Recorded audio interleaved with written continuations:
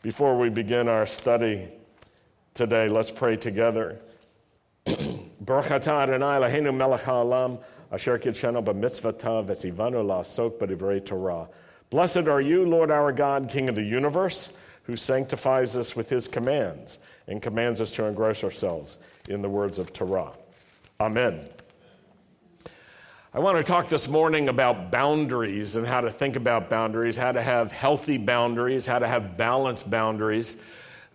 Healthy and balanced boundaries can really give you a stronger life, and they can keep you out of trouble. And I also want to talk about useful attitudes about boundaries. Now, the Torah portion this week continues with many different instructions about boundaries. What's permitted, what's not permitted. And remember this, Israel at that time had just come out of Egypt. And they had been surrounded by a culture that had its own religious and spiritual and moral and even legal framework for society. And God wants to put into Israel an entirely new and different framework, a different way of living, a different perspective, a different way of seeing everything, and not just a different religion, but a different life, an altogether different life where the people would be serving the Lord in all of their lives. Now, the readings this week start in Leviticus chapter 16 with a reference to the death of the two sons of Aaron the high priest. We read about that a few weeks ago. Remember, they were the ones who crossed the line with the Lord. They went out of bounds. And they offered what was called strange fire, a sacrifice to the Lord that was seriously unacceptable. It was so unacceptable. Here's the sequence. Prior to them offering this strange fire, there had been an offering that was pleasing to the Lord, and the Lord sent fire from heaven, and it came down, and it consumed the offering. It was amazing. That would be startling, wouldn't it? And even unforgettable.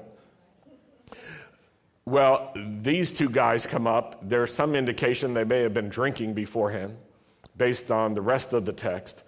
But in any case, they offer something that God had not asked for, that Moses had not instructed them in. And it was so unacceptable to God that fire again came down from heaven.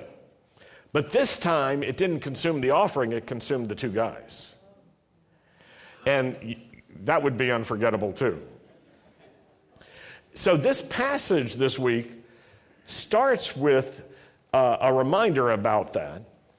And then there are many instructions given about all sorts of things. You can and you should read about those details. Now, some of the instructions in this week's readings are actually background to decisions that were made by Yeshua's disciples who became apostles when they were facing the new situation of Gentiles coming to faith in Yeshua. So think clearly, if you can, about that. All of the believers, all of the disciples were Jews. Everyone who was following Yeshua was Jewish, and the question that came up was, can Gentiles be saved? Is it even possible for a Gentile to be saved? And there was a debate about that. There were different opinions about that. And some had the opinion that Gentiles could not be saved. That's it. Clear and simple. So if a Gentile started thinking Yeshua was the Messiah, first they needed to become a Jew. They had to convert to Judaism in the official ways. For the guys, that meant circumcision, and then immersion in water. And then if they had faith, they could become a believer. Now, fast forward to today, and there are still people who wonder, can Jews be saved?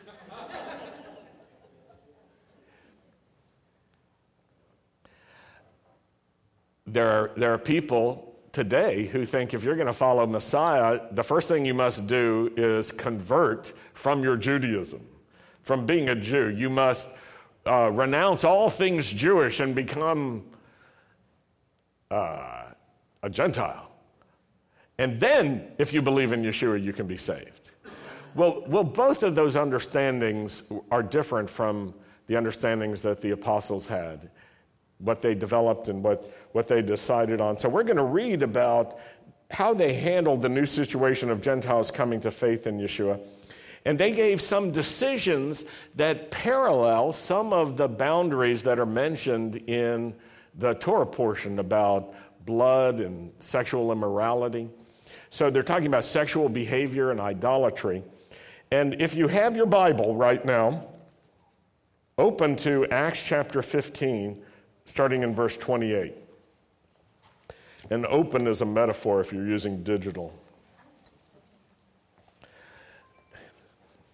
Yeah, touch your Bible. I don't know the correct verbs, but we'll use the tried and true.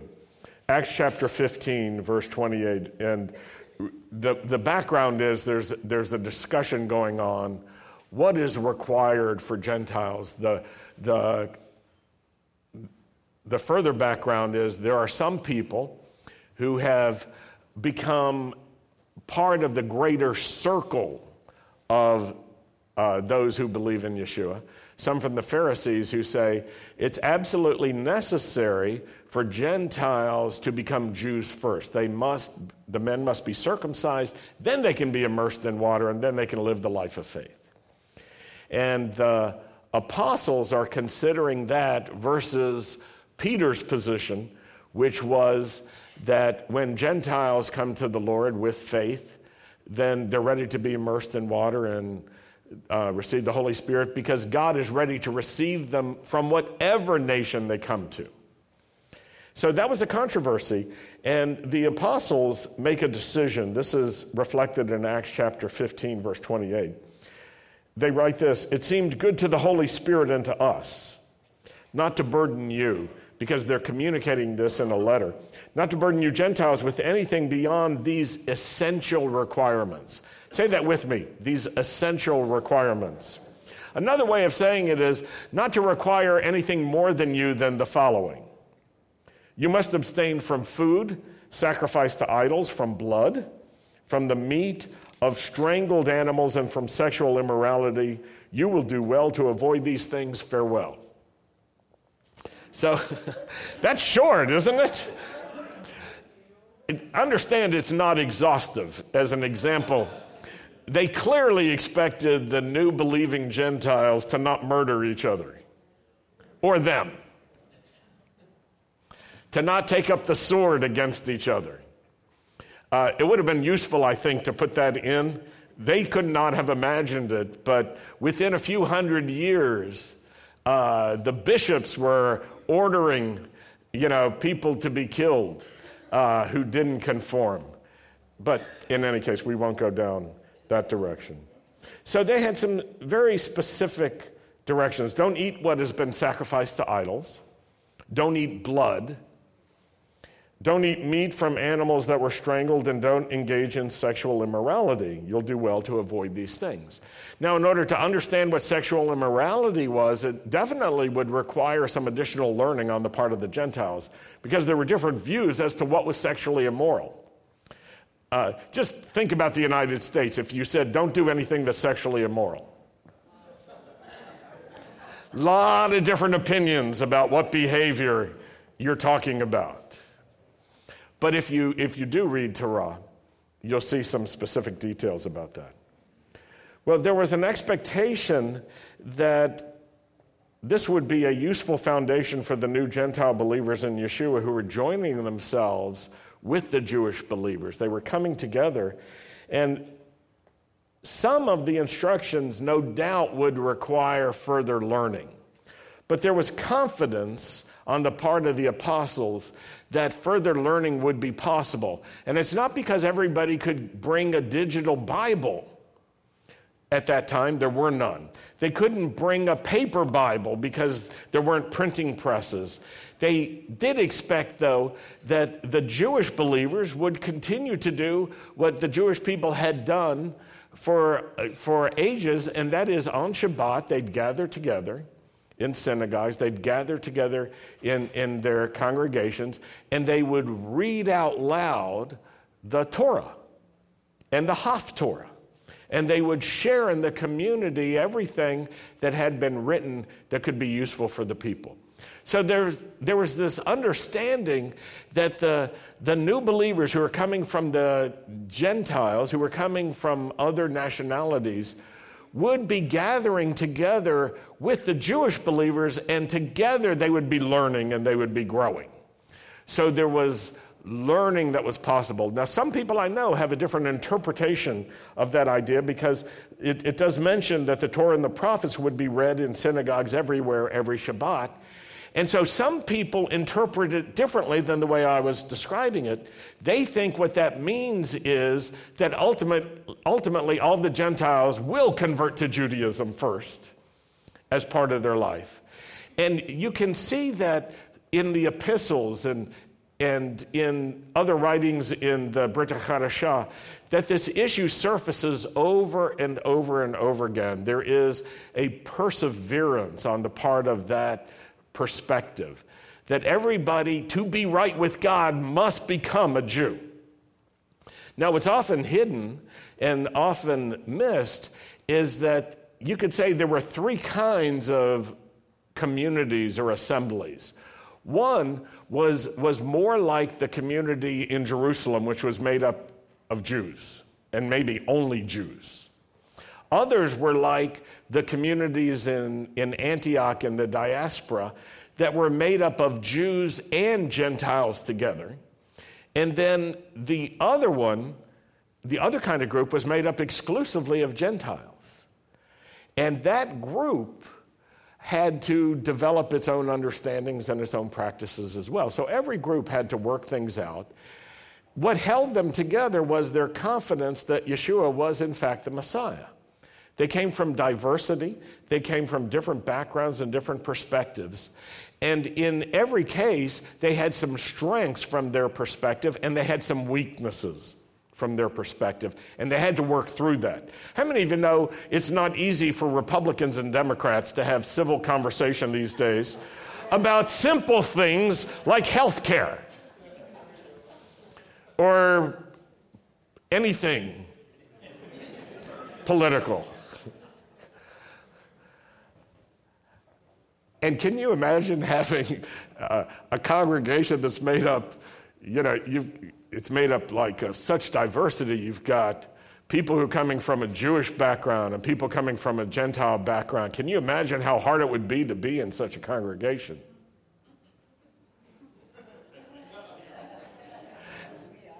And people coming from different political spectrums, some more aggressive than others. And people who have their own original experience that they think everybody should be conforming to. Those poor apostles, what a hard time they must have had. We, on the other hand, have it easy.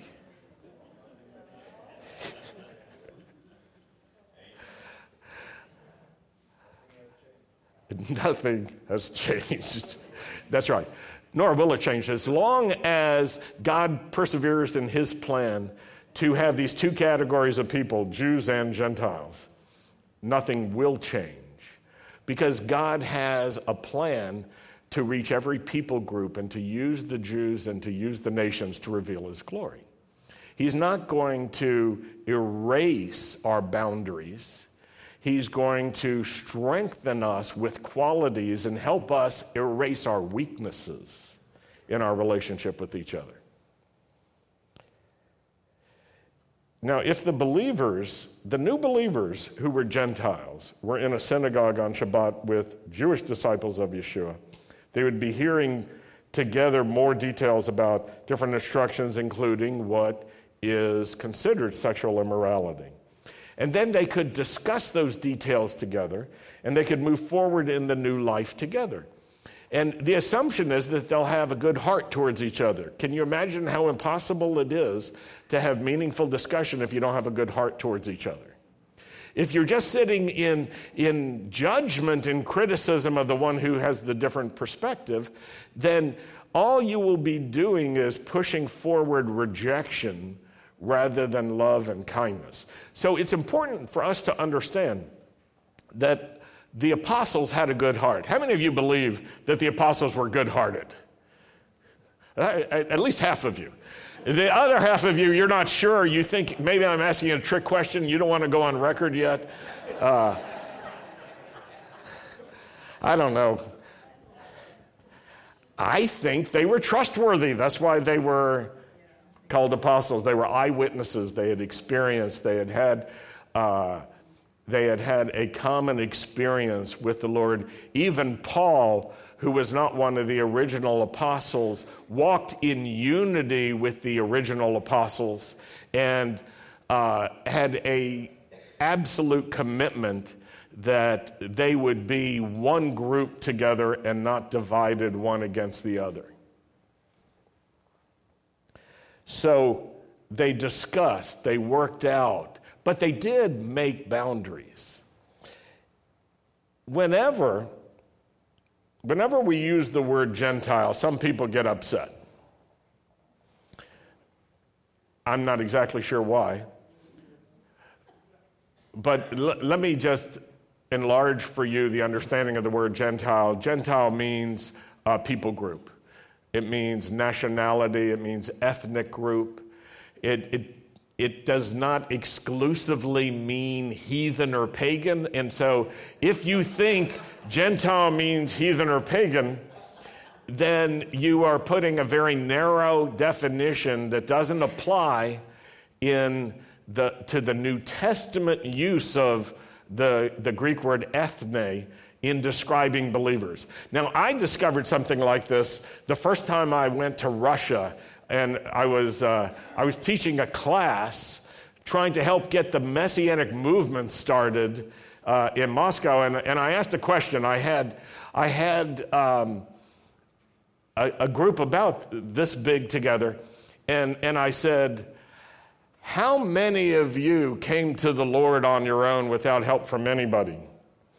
And almost nobody was there who had just an isolated, alone experience. I said, how many of you were led to the Lord by a Jewish person? And there were a few who were there, because God had already been doing a work among the Jewish people. And then I said, how many of you were led to the Lord by a Gentile? And one person raised their hand. And I turned to the interpreter. I said, something's wrong here. I thought these were all believers. And I said to the group, are you all believers? And they said, yeah.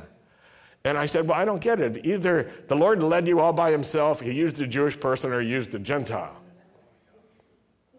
And then someone called out, who spoke some English too, and said, the interpreter didn't say Gentile in Russian, he said pagan.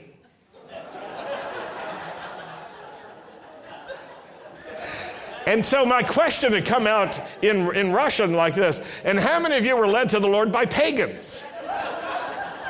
And the one person who knew what I was getting at and understood what I had said had raised their hand, but they weren't led to the Lord by a pagan. And so if you think that the New Testament scriptures use ethne to describe pagans, then you won't be able to read the book of Romans or Galatians or many others, because you will miss what Ephesians has to say. You'll miss so many things. The scriptures are talking about how God wants to move not only for the sake of the Jewish people, but all people groups. Say this with me, all people groups.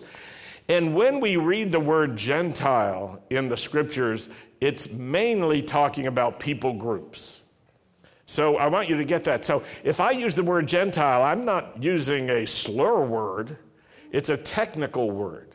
Now, some people misunderstand this, so they think that if they become a believer in Messiah and they want to recapture and recover, true, authentic faith, they can't call themselves Gentiles. And so that generates like an amusing scenario where people start finding new words to describe what they are. One of them is, we are now Hebrews. And I don't think so. But it's confusion. It's confusion because you can be a Gentile and a believer. And if you don't believe me, believe Paul. Because when he wrote the Romans, he wrote a letter to the believers and he said, I'm writing to you Gentiles. And how could he get that wrong? So I want to encourage you, get your understandings lined up with the apostles and how they use different terms. So when I use the word Gentile, I mean it in the most respectful of ways. And if I say people group or ethnic group or nationality, I'm only translating what the word means. But I mean the same thing.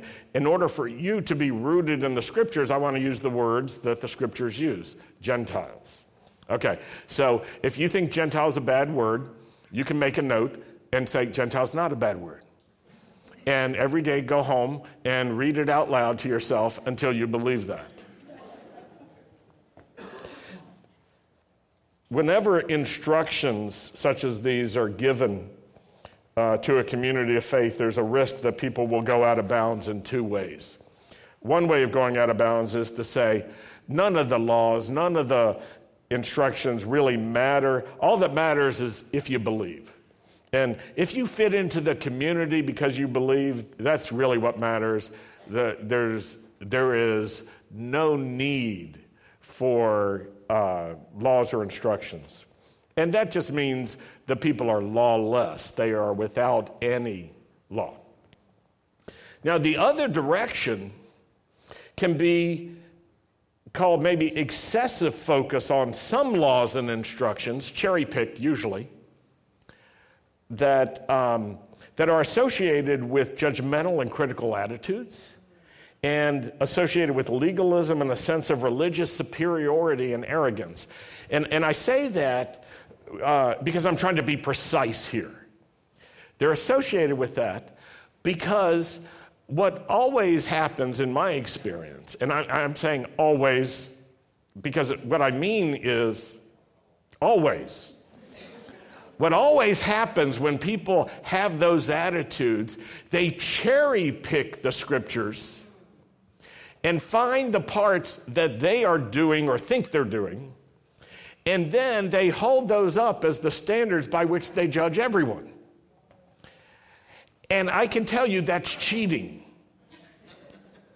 Because if you're going to use we'll say the traditional enumeration, 613, but I can tell you there's more than 613. Because if there are 613 according to all the Jewish counts, traditional Jewish counts, you've got to add several more because Yeshua said, I give you a new commandment, that you love one another as I have loved you. So now we're up to 614. So you can keep going, but for the sake of goodwill, we'll start with 613. You can say 613. Can everybody say 613? 613. And that's shorthand. Because there's not even agreement that it's 613. But it's shorthand for all the positive and negative laws and regulations that are given in the scriptures that should apply to everyone in some way.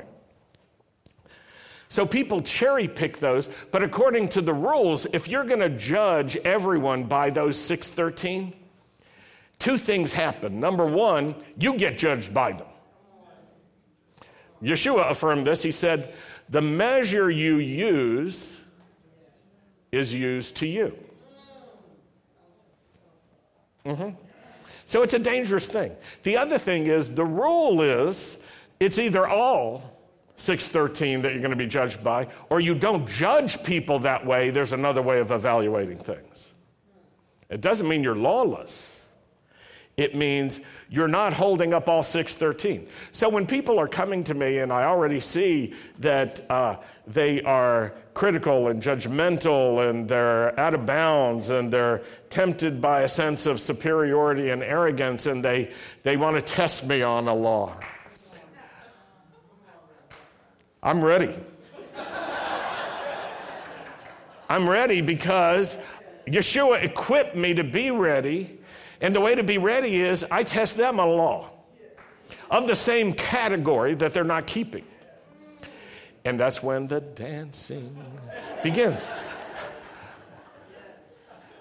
And I do that for an instructional purpose, that they might be awakened to what they're doing and thus catch themselves and fix themselves. It doesn't always work. Well, some people are more inclined to one extreme or the other. I want to encourage you to avoid those two extremes. The lawlessness on one side and the cherry-picking air of superiority on the other side.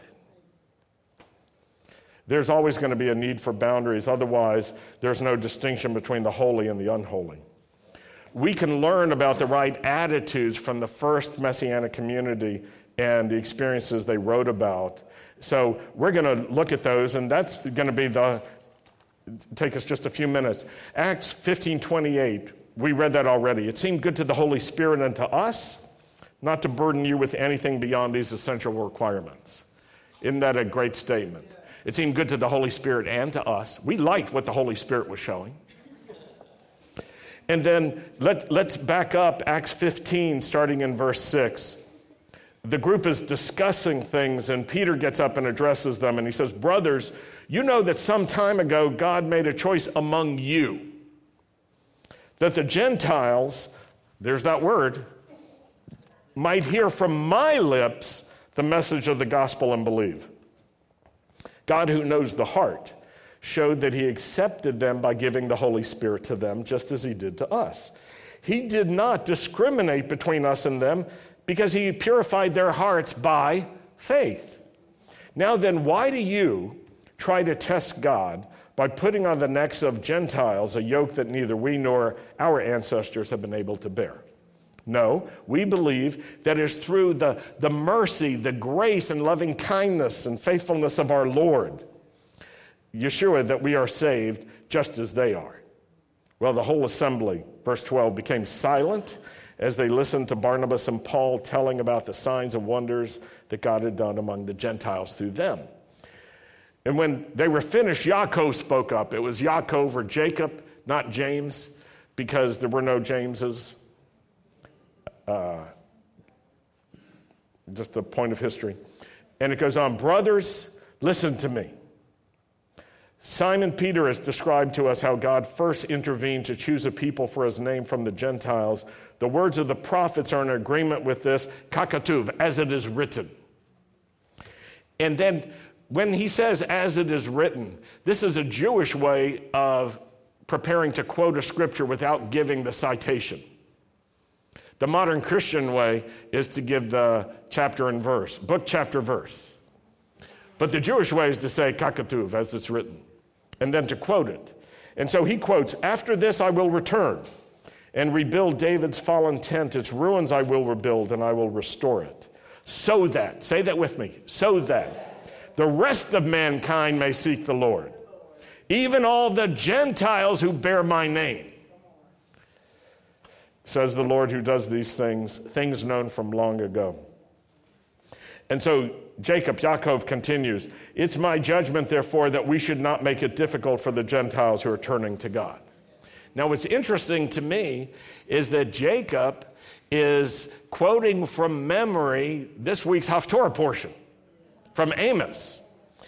And so it's from Amos chapter 9. So the reading of the Torah and the prophets helped shape the right attitudes of the apostles and all the first generation of believers. And for those of you who are new to respecting Torah and the prophets, and you're trying to figure out how to call yourself, if you call yourself Torah observant, it already means something that you probably are not. If you call yourself Shomer Mitzvot, it already means something that you are not, because you drove here. I already know you're not. If you're Shomer Shabbos, Shomer Shabbat, you're not, according to the already well-known meaning and usage in the Jewish world, you're something else. But if you're new to these things, then you have to understand that the apostles were really serious, using the scriptures not to make it difficult for people and not to have an air of superiority, but in order to welcome people in and to give the necessary boundaries, but not to make it impossible, because they had learned something. Just as it would be impossible for all of the Gentiles to keep all of the commandments of Torah, it would be impossible for any Jew to do the same. And they had two understandings that are often missing, but you need to just remind yourself of. Number one, Jeremiah 31 speaks of a new covenant different from the covenant of Sinai. Say that with me. Different from the covenant of Sinai. And this is in the Jewish scriptures, not the Messianic scriptures. This is according to Israel. There will be a new covenant. So they already identified there is a new covenant. Second, they knew that the Holy Spirit had been poured out, according to the prophet Joel, connected to the new covenant. So they had these two understandings, and that's why they didn't call themselves Torah observant or Shomer Shabbos or anything like that, because they were so radically transformed by Yeshua that they were defining themselves by him. And already they knew what the scriptures were. They weren't new to the scriptures. They weren't like some Christians who had thought all of the Tanakh has been done away with. Not all Christians, but some might think that. They already knew the Tanakh was inspired by God and authoritative. And so they were building on that. They had a simple and a right and a gracious attitude, and the ones that didn't were declared out of bounds. And they were told, you're not part of this Messianic community. You can figure out what you're going to call yourself, but you're not us. And there were boundaries that were formed. And those that said you must become a Jew in order to be saved, or played games and said and led to the same conclusion, even if they said, well, we don't mean you can't be saved by doing this, but you still must do it. They were declared out of bounds. And if anybody knows sports, when you're out of bounds, you know what that means? You're out of bounds. It means the play is over. And if you want to fight the referee or the umpire when he declares you're out of bounds, you know what happens. You're out of the game. So that's what the apostles did. They said, it's out of bounds. And if you don't accept that it's out of bounds, you're out of the game. Go start your own game. It's not our game. I'm using that as a metaphor. I hope you understand that. And so Acts 15:23, we're going to end by looking at these few verses. They wrote a letter that no theologian could write today. Because any theologian would have to write a treatise or a dissertation. And this only has a few sentences. Acts 15, verse 23 and 29, here's the letter. And know that they decided to send people to carry the letter, to confirm the letter. The apostles and elders, your brothers, to the Gentile believers in Antioch, Syria, and Cilicia, or to those in Antioch, Syria, and Cilicia who are brothers from the Gentile nations. Greetings. Verse 24. I love this. We have heard that someone out from us without our authorization. Say that with me. Without our authorization, and disturbed you, troubling your minds by what they said. Boy, can I relate to that. Here's how you can know someone's going out without our authorization. They're saying things contrary to what we're saying. That's how you know. It's not hard.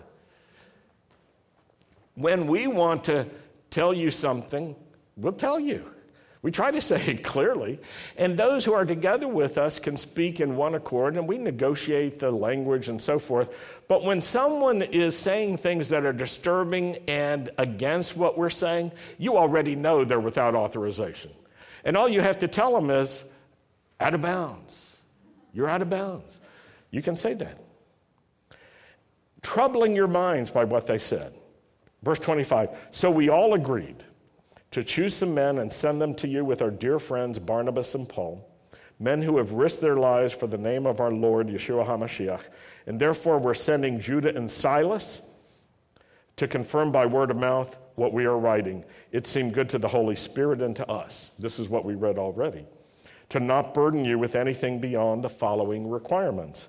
You are to abstain from food sacrificed to idols, from blood, from the meat of strangled animals, from sexual immorality. You will do well to avoid these things.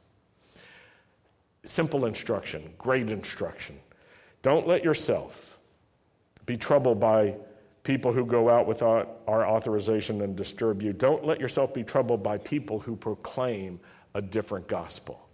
That's my hope for you, that you'll be strong and you'll take the learning from the scriptures and the apostles, what they have to teach us, and you'll really let that get into your heart and into your mind so that you can know what is out of bounds. We're going to close with Aaron's blessings right now.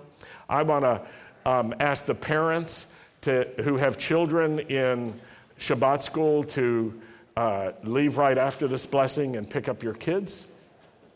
Don't stick around for fellowship until you've gotten the kids.